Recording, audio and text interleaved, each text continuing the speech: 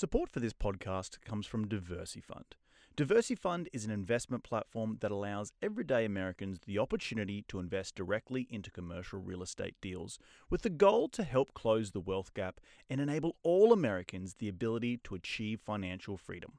Go to www.diversifund.com and use the offer code INVESTINTHEUS when you sign up for an account and receive a $20 gift card when you make your first investment.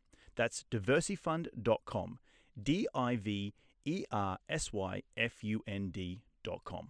Now back into the show.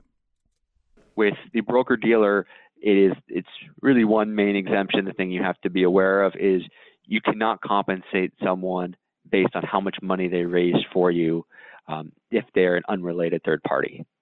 So can't be a percentage of what they raised. It needs to be a fixed amount regardless. You're engaging someone to help you, pay them a fixed amount, not contingent on what they raise.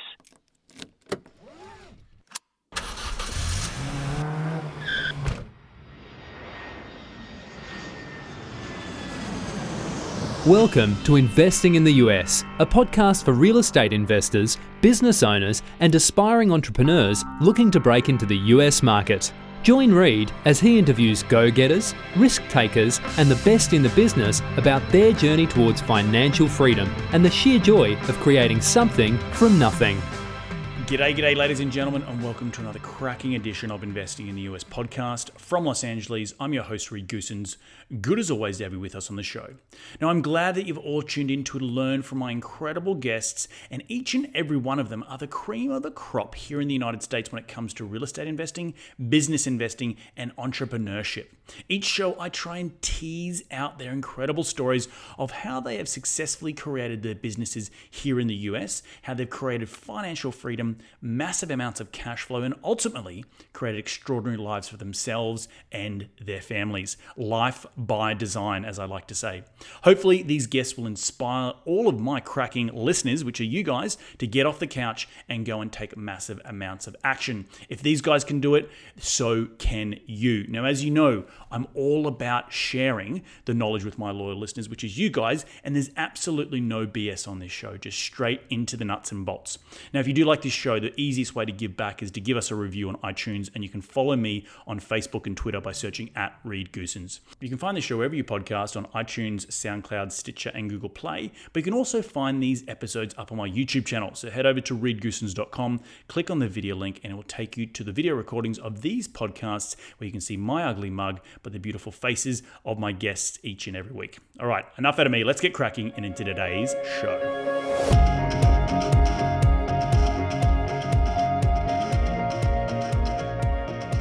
Today on the show, I have the pleasure of speaking with Jeff Love. Jeff is an attorney and partner at Gibbs Giddens Law Firm here in Los Angeles. He practices and encompasses all facets of real estate transactions, including drafting and negotiating purchase, sales agreements, syndications, finance transactions in connection with commercial, industrial, and residential assets.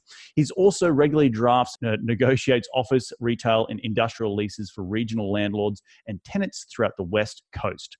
Jeff has extensive experience in drafting, negotiating, and reviewing real estate loan documents, including originations, modifications, note purchase agreements, and other forms of finance-related transactions, from structuring through to loan closing. He is a licensed real estate broker in the state of California, and he also resides here, mate. And so I'm really excited to have him on the show today. But enough out of me. Let's get him out here. G'day, Jeff. Welcome to the show. How you doing today, mate? I'm doing great. Thanks for having me. My pleasure, man. Tell me, where do you live? I know we've met a few times through a couple of some of my networking events and through people we know. But you're in the South Bay area, right? I am down in the south of Redondo Beach. So beautiful city by the beach, but I am lucky enough to have a hour-plus commute up to my office in Century City. Oh, wow. I'm going the other way because the mutual friend of ours' office is down in Hermosa, and it's a 45-minute drive when traffic. So, I know your pain, big fella. But mate, to kick off the show, I ask all my guests to rewind the clock and tell me how you made your first ever dollar as a kid. First ever dollar. I actually, if I remember correctly, used to be big into kind of sidewalk sales. So instead of selling lemonade like all the other kids down the street, I used to sell pencils when I was probably a 5, 6-year-old little guy. We open a little stand down the street from my parents' house and sell pencils, believe it or not. And that is probably where I made my first couple bucks. And pencils meaning just like crayons or writing pencils? Yeah, your normal everyday just pencil. I don't really know what I was thinking and why I thought there'd be a big market for pencils on the side of the road, but that's what I decided to do, and made my first couple bucks. Nice, man. Nice. So bring us through to where you are today. You're obviously a real estate attorney, but walk us through that journey of why you wanted to get involved in real estate law. Sure.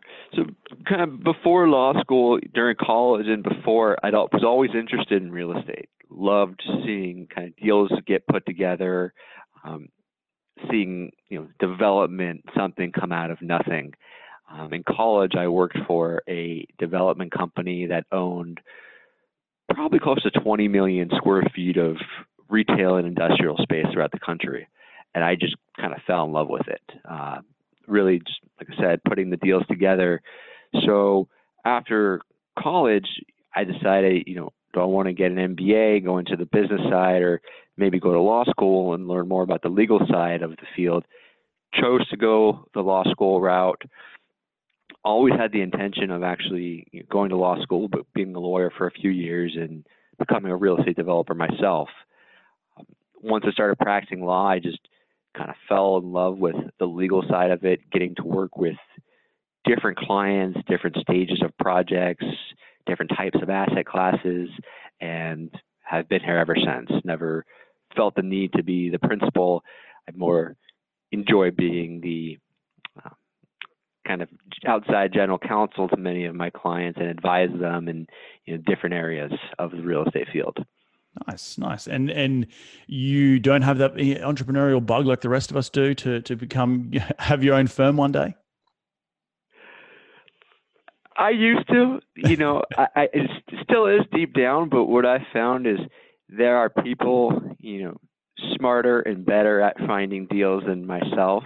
And I have slowly been investing in their deals, which has scratched that itch a little bit. Mm-hmm. But I get enough of the kind of entrepreneur side, living vicariously through them, seeing that, the problems that can be encountered, the highs, the lows, where I don't feel the need to do it anymore myself, but still actively involved in investing and will be for the foreseeable future.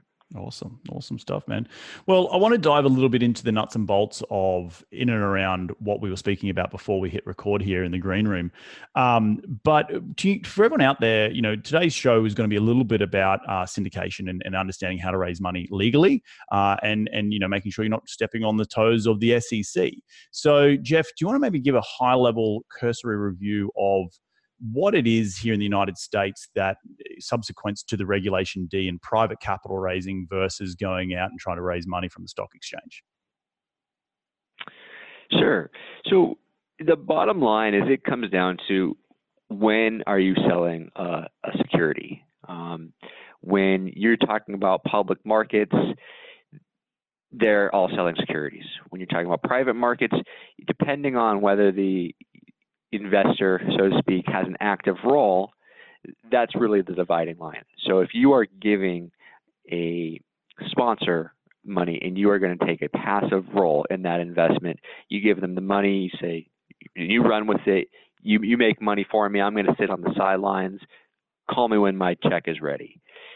That sponsor is selling a security to you, where vis-a-vis if two people were both actively involved in the venture and they're both making decisions, they're both responsible for the day-to-day operation of the company, then you're more running a partnership.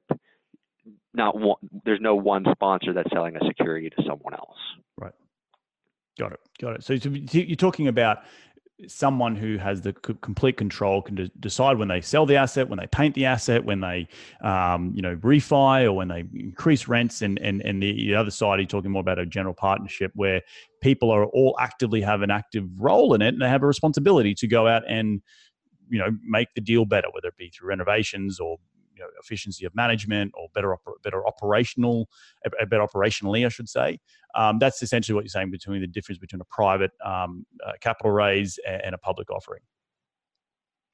Correct. And in a public, just to go back to that example, when you buy stock in a public company, say Apple, you don't have a decision in the day-to-day operation of the company. You're a shareholder. You get a vote on shareholders' meetings, typically big ticket items or the nomination and election of directors, but you're not deciding on a day-to-day basis whether what's going to go into the new iPhone per se. Right. Apple has sold you a security. You're a passive investor. Same type of thing on the private real estate field. If you're a passive investor, that sponsor has sold you a security. It's not a public company, so the securities aren't open to just anyone.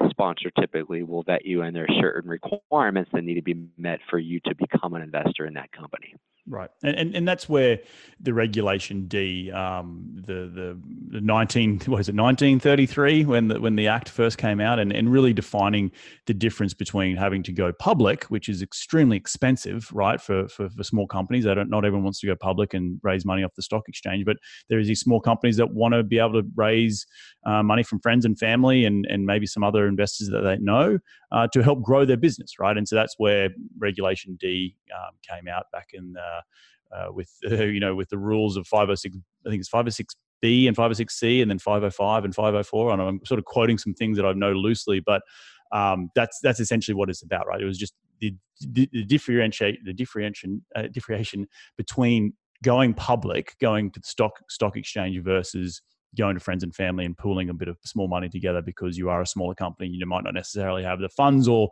the need or the want to go do what's called an IPO, right? Yeah, and the 1933 Act, one of the big kind of efforts why that came about was they wanted to protect these small investors that were investing in companies. So this act came about where the company had to meet certain regulations and thresholds to be able to sell to small investors. But today that's really morphed into not everyone wants to go out and raise $50 million. Not every company is able to meet all of the regulations and disclosures and pay the costs available, and frankly shouldn't have to when you're raising such a small amount of money. But at the same time, we want to spur business growth and be able to raise capital. So those regulations that you have mentioned under the 1933 Act have allowed small companies, not just in the real estate field, but also in venture capital investments and on the corporate side of things, to go out and raise small, medium-sized amounts from friends and family and different investment rounds from more sophisticated and institutional investors. Yeah, and it's very the States is quite cutting edge. Well, not maybe cutting edge, but maybe very business focused and business savvy compared to my home country of Australia. I know that the rules and regulations around raising capital here in the United States is a lot more open for the average investor to get involved, but also for the average business to go and raise capital. Where in Australia, it's more, definitely high net worth individuals can only qualify. So do you want to maybe define the difference between what an accredited investor is and a sophisticated investor is, and why the SEC established those rules in what you said before about protecting their best interests? Because that's really what the SEC is about, right? The Security Exchange Commission is there to protect Americans' interests to not be hoodwinked and get into a deal that maybe lose their money. Sure. So the main distinction is kind of accredited. First, you have accredited and unaccredited. And that is a big distinction when you're finding which exemption under the 33 Act that you're going to use to be able to go out and raise money. And an accredited investor, the SEC defines it. There are probably 8 or 9 different categories. The two used most common is, as an individual, you need to have a yearly income of $200,000, with a spouse $300,000, or you have $1 million net worth, excluding your principal residence. There are other ones for various funds. Certain investors meet the 1940 Act, but by and far, net worth and yearly income are the two thresholds used to become an accredited investor. When you're accredited, you are essentially able to invest in all the different exemptions under this rule. There are much less restrictions that the SEC imposes on accredited investors versus unaccredited, with the reasoning that they feel that unaccredited investors, they may not have the sophistication level that an accredited investor does. Right. And it's really a line in the sand, right? Like, because I've got people that I know that may not necessarily have the net worth, but they're quite savvy, or the income. They're quite savvy at understanding real estate deals, but they don't meet the accreditation standard the SEC put out, which is, and I get why they put it out there. You know, it's a line in the sand. They've got to put it. Say, okay, you got to earn $200,000 or more, or you've got to be worth $1 million.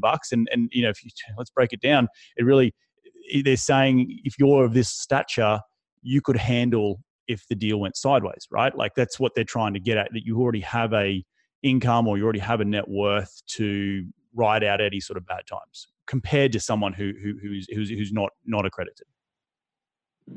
That's it. And that's what they're getting at, whether rightly or wrongly, because as you said, I know people that, so someone could sit and listen to Reed's podcast and know a great deal more about real estate and what to look for than an individual with $5-10 million that knows nothing and just says, here, take my money.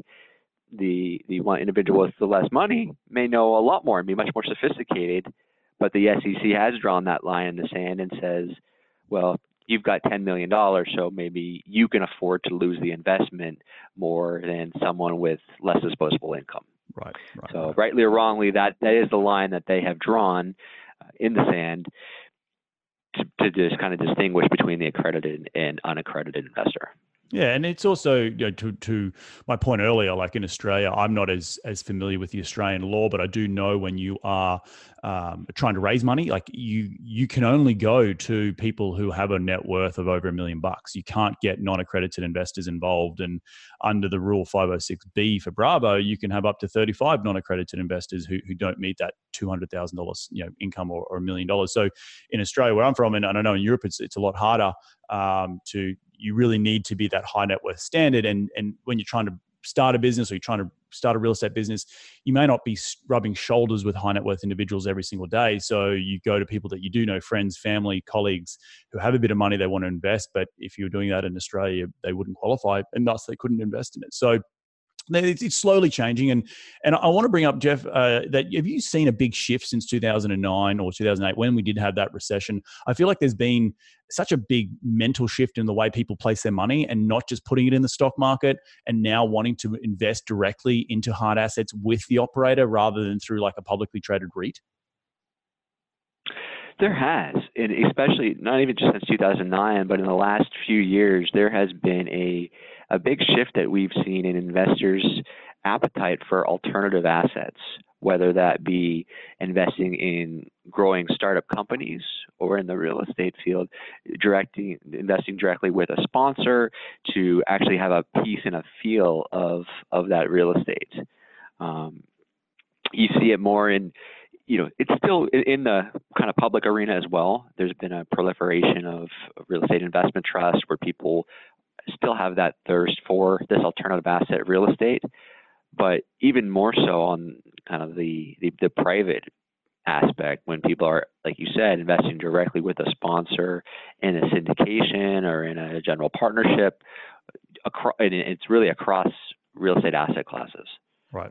Yeah, no, it's because of the control and seeing that your money's backed by a tangible asset. A lot of people lost a lot of money in the crash, and I know with my experience, I've seen a lot more flight to physical assets, also minerals, gold and silver, because it's a physical asset. So where their money's backed by something, not just backed by a piece of paper on the stock market, where they could halve their money overnight if they're not, per what happened in the 2008, 2009. But also talk to me a little bit about the Jobs Act that came around in, I think it was 2012, with the whole crowdfunding. And we've spoken a lot on this podcast about crowdfunding because it's definitely a great form. But the idea of why the SEC brought out the Jobs Act in order to enable more people to invest directly in companies rather than having to go through, buying a stock or something like that? It kind of came about after the Great Recession in 2009, where they wanted to spur more growth, and the Job Act, as you said, it really just allowed crowdfunding to take off. And as you have talked about on the show before, there are big real estate crowdfunding sites where, a sponsor that is having trouble raising money can go onto a site like that with caveats, and the fact that it's not always successful, but it did open many investments across the country to investors that may have not known that sponsor or that asset. When you're in California, you're not necessarily privy to all deals in Tennessee or maybe even Texas, where a site like that, you're would allow you to access those sponsors and those types of deals. Right. No, it's definitely been a huge boost in the arm. And I've also seen the opposite effect happen, where it has been a lot of rush to market with these crowdfunding websites. But, particularly in the real estate sector, real estate's still very mano a mano. And the whole idea of you're just going to be cruising around on the internet, seeing something across a website and then investing $100,000 into a random real estate deal because you trust, Realty Mogul or Patch of Land, or there's a bunch of other crowdfunding websites out there. It still finds me there's a lot of these small boutique crowdfunding that came to the market, then sort of fizzled away, because particularly in the real estate world, that they just didn't have these broker dealers, that they weren't dealing directly with the asset itself. They may not have known as much about the asset or the sponsor, and thus people, when they're putting up large sums of money, they want to have that be comfortable with where they're investing. So have you seen a little bit of, I know I have, but I don't know if you've seen a bit of a drawback of a big rush to online crowdfunding to now being sort of easing off a little bit? It has. And I think it's for the reason that you just pointed out, is people have, and an experience, have kind of flocked to this field and these alternative investment in real estate because they wanted to have that tangible asset. They wanted to have a relationship with the sponsor and know who's making their investment decisions, who's running the company. That person has a track record. They know what they're doing, and the investors are going to get the return that was promised to them and get their money back. Right. And these sites that have kind of proliferated and to some extent gone away already haven't given those investors that relationship with that sponsor and that feeling of being tied to the asset. It was almost a kind of quasi middle ground between your public markets and your private markets, and some of them have just not taken off to the extent that I imagine that their founders thought they would. G'day guys, I want to interrupt today's episode as I would like to take a moment to thank our wonderful sponsors. Without their continued support, we would not be able to bring you the most cracking real estate investment tips to help you be successful week in, week out. This month, we have partnered with a cracking, innovative peer-to-peer investment platform called DiversiFund. At DiversiFund, their goal is to reduce the wealth gap and enable everyday Americans to achieve financial freedom by investing directly into commercial real estate deals, specifically value-add multifamily. Now, the thing that sets DiversiFund apart from other peer-to-peer investment platforms is that they offer high-quality investment opportunities without the usual cost of entry. You can invest with DiversiFund for as little as $500. That's it. $500. And the best part is that you're investing alongside operators who are the best in the business. So what are you waiting for? Start investing today and get access to deals that historically have only been available to the top 1%. To find out more, head to diversifund.com. That's DIVERSYFUND.com and use offer code INVEST in the US when you sign up for an account and receive a $20 gift card when you make your first investment. That's diversifund.com. Now back into the show. Right. No, I definitely has seen that. And I know we try to use a couple of crowdfunding websites on a few deals in the past, and we had more success with our own investors in going out to people that we knew to come in and partner with us rather than going to a third-party crowdfunding website that sound great on the pitch, but they took the deal out and they couldn't raise a dime. And that really probably came down to the education of who we were as sponsors, what the asset class was. And that's where, you've got to be really careful when you're going out to these crowdfunding sites that they can perform, because you might get into a situation where you're trying to put a deal under contract. You're like, oh, I'm going to raise the equity through crowdfunding site A. They said they can do it. And then all of a sudden they leave you high and dry at the altar. And you as a sponsor may not necessarily be able to get the deal closed. And then you as the investor who was hoping to get involved with that deal through that crowdfunding site, it fizzles away because there wasn't enough capital to be raised. So it's very interesting to see that come and go. I've also seen a big resurgence in having these co-GPs, co-sponsors, where people come in and they do partner up with the syndicator because the operator might not be great at raising capital, and so they bring on people who are involved in the day-to-day, but they focus on raising capital. How do people avoid? Because I've seen a lot of it. How do people avoid not having to get the broker-dealer license if they are being a true GP in the deal and they're involved in the day-to-day operations? Because I've definitely seen people out there pumping that type of their chest about that sort of stuff. Yeah, that happens a lot, and it, again, not just in real estate. It happens with all capital raising. Is people may they're a great operator. They know how to run the project, but they're just not able to raise the capital to get it done. So the SEC, again, regulates what we call broker dealers, which is really any individual or company that is out there raising money. And there are exceptions. If you work for the company or you're an executive officer with the company, you're allowed to raise money. But the distinction and the area where you can get into trouble is if you go to a third party and that person has been tasked with raising money for you. If that person is not a registered broker dealer or falls into one of the few exceptions that the SEC provides, both that unregistered broker dealer and the company can get into trouble, both financial and otherwise, with the SEC. Yeah, and so what are those exemptions for those people out there who may think, oh gosh, I've raised some money through some people that hopefully I've got to go tick the box and make sure that I'm doing all the right things? The biggest one is what you try to do is with your third party is to kind of classify them as a finder rather than an unregistered broker dealer. And the SEC, although it's not a kind of bright line in the sand, what they have opined through no action letters and some court opinions is that if that third party individual, if you are compensating them as a commission based on how much money they raise, they are a broker dealer, usually an unregistered one. But if that third party, if you were paying them, merely for introductions, or you're paying them a salary just to go out and introduce you to people and to raise money, and it's not contingent on if they raise $1 million or $10, then they would be classified as a finder.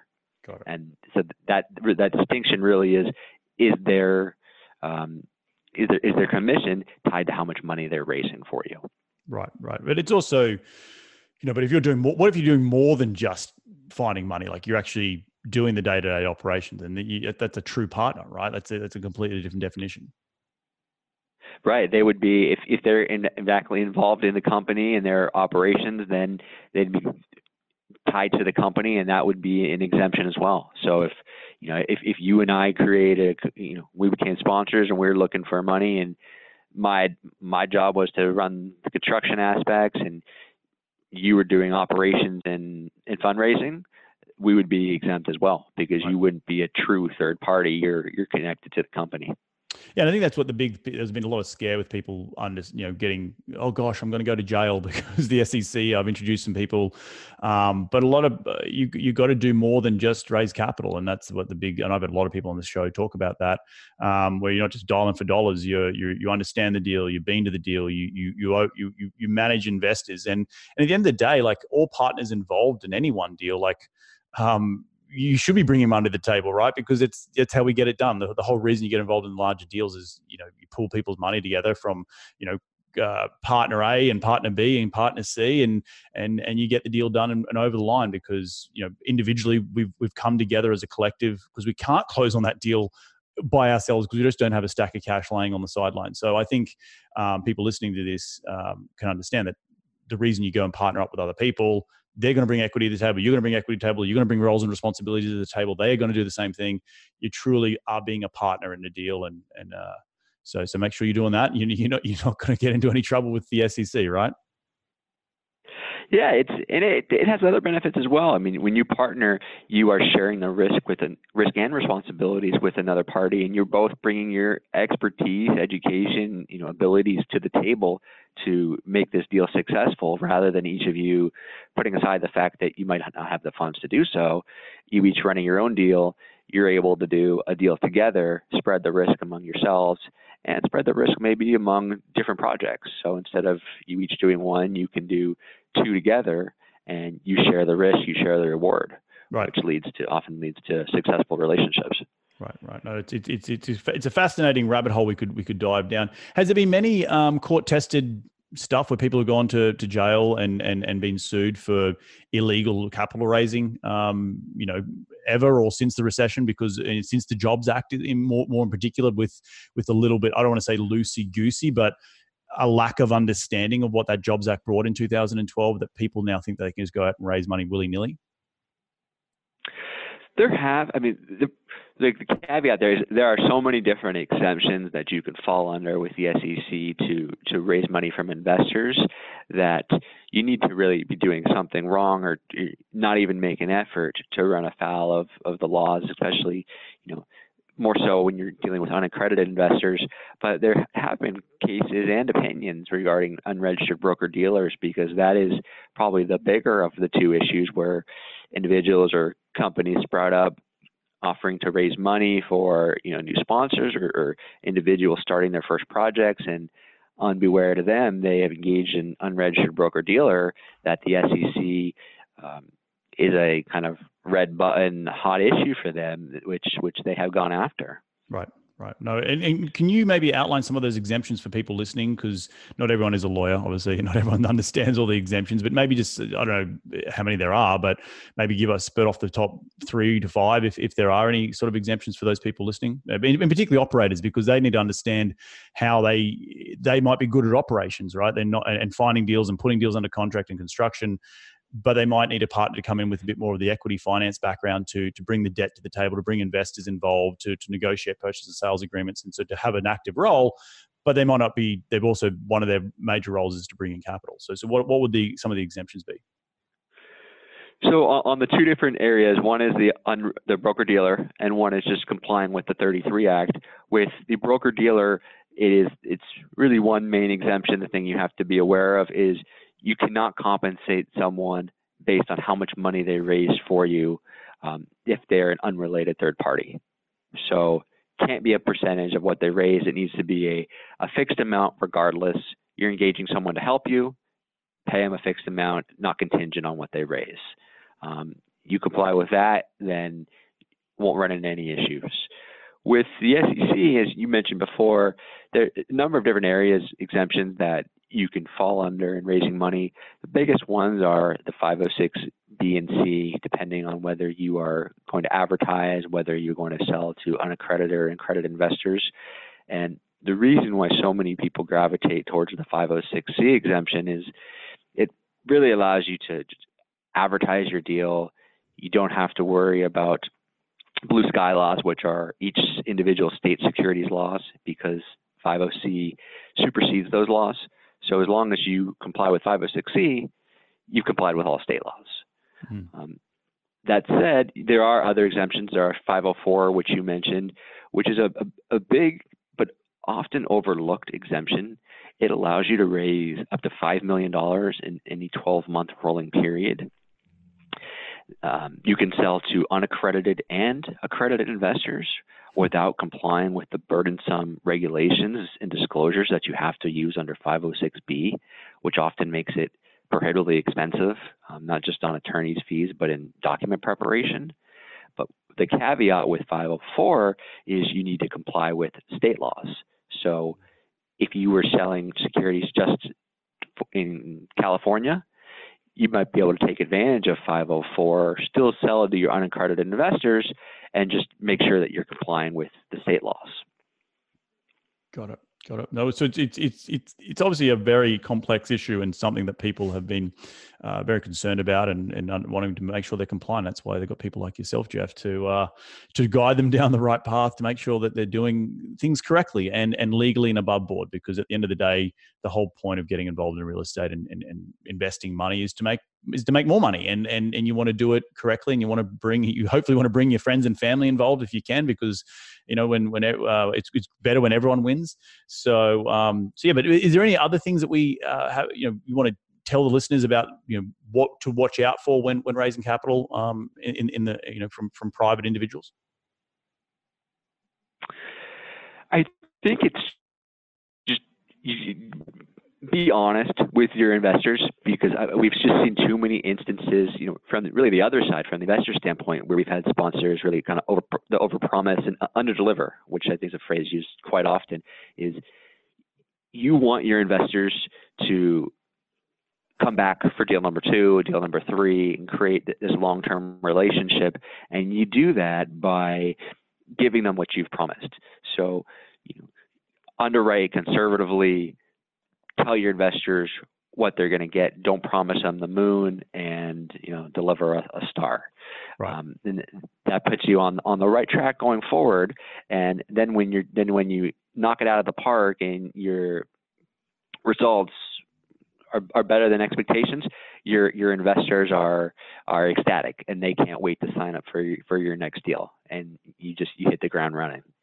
Right. And also, be honest. If a deal is going, not great, you've got to keep that communication up as an operator. And investors like that, right? So, the hard pill to swallow is that, and I try and educate and don't try and pull the wool over anyone's eyes, that you are investing in a risky, when I say risk, a risk adjusted, investment, and things can go wrong.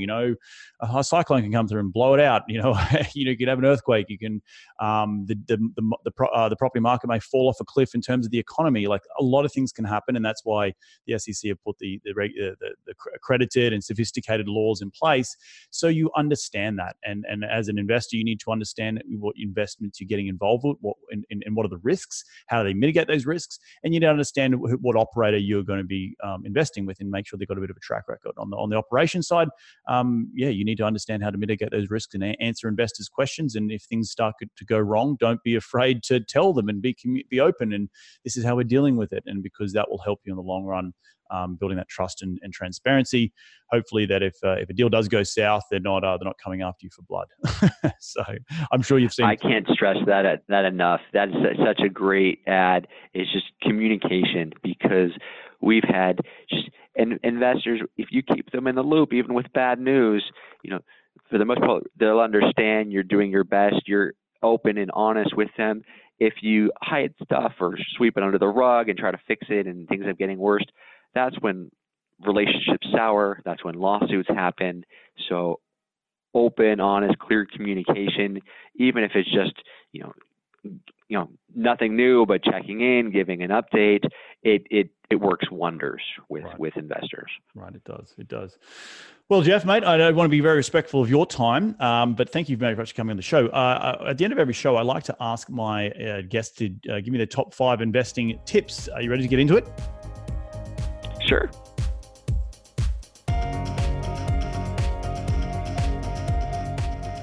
Mate, what is the daily habit that you practice to keep on track towards your goals? Daily habit.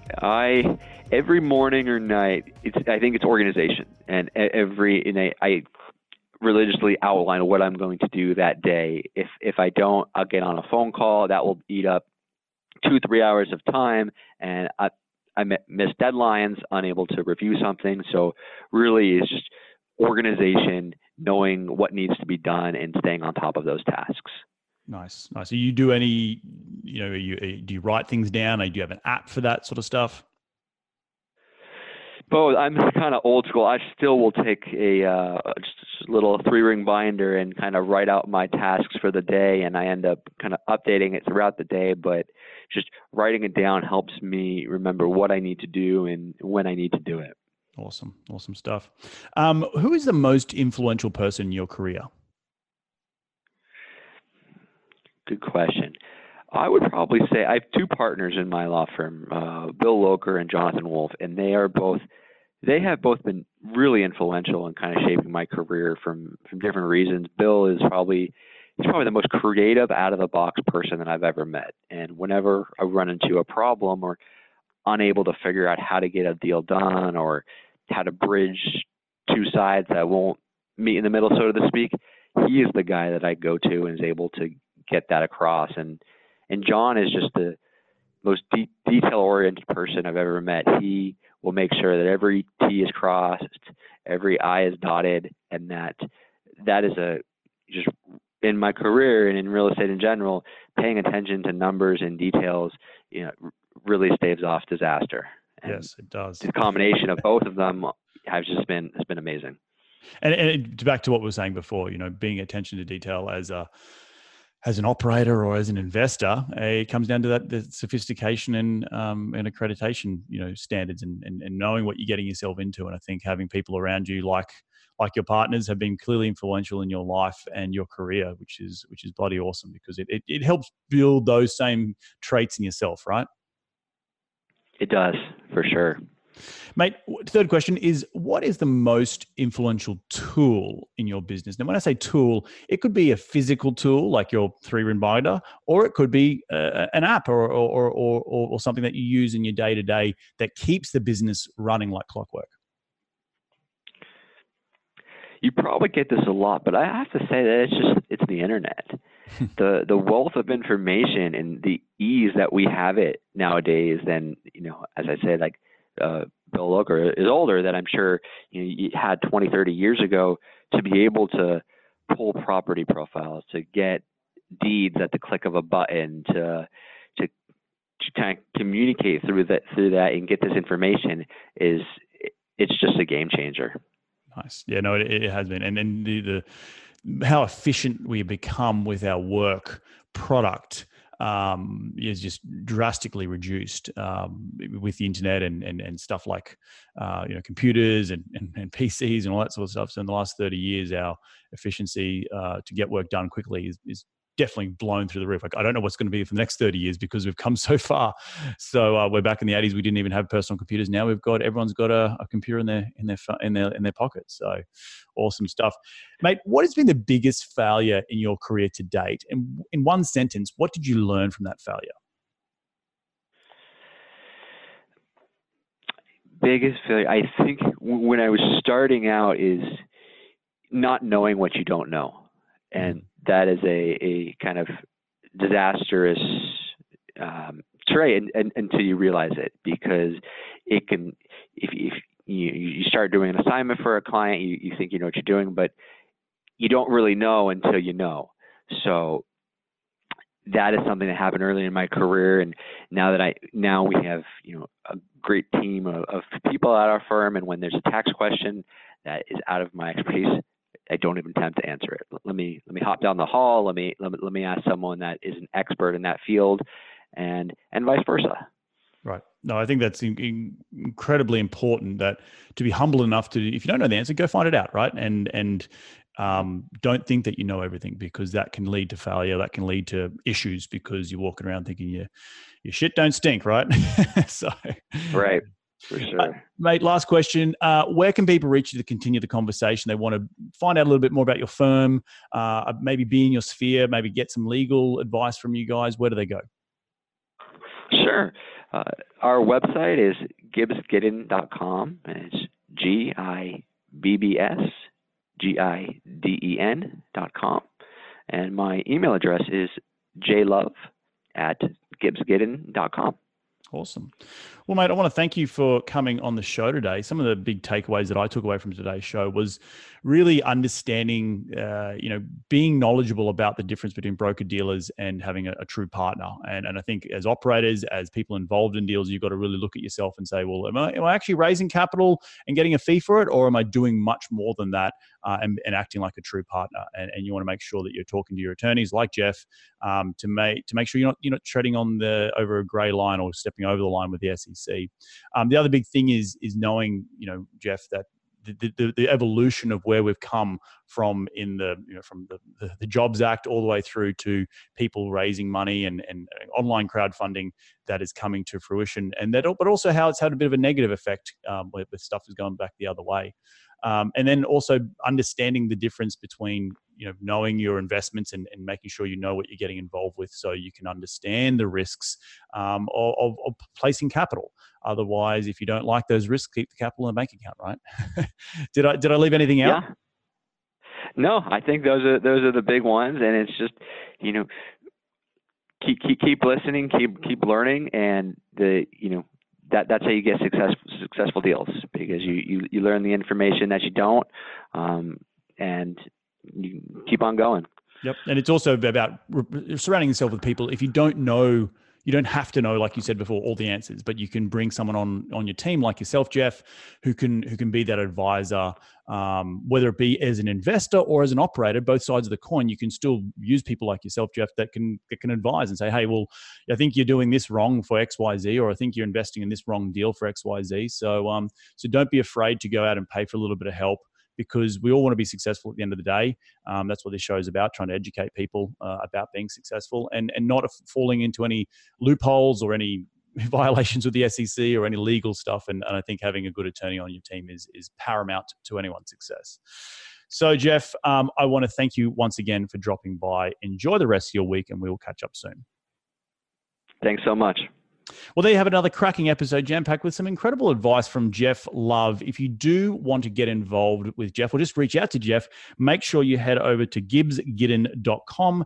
Check out their website. They are based here in Southern California. They're really knowledgeable about all things syndication related from both the investment side and also from the operations side. If you have any questions for Jeff, please reach out to him there. I want to thank you all again for taking some time out of your day to tune in to continue to grow your financial IQ, because that's what we're all about here on this show. If you do like this show, the easiest way to give back is to give it a 5-star review on iTunes and share it with your friends. And we're going to do it all again next week. So be bold, be brave, and remember, go give life a crack.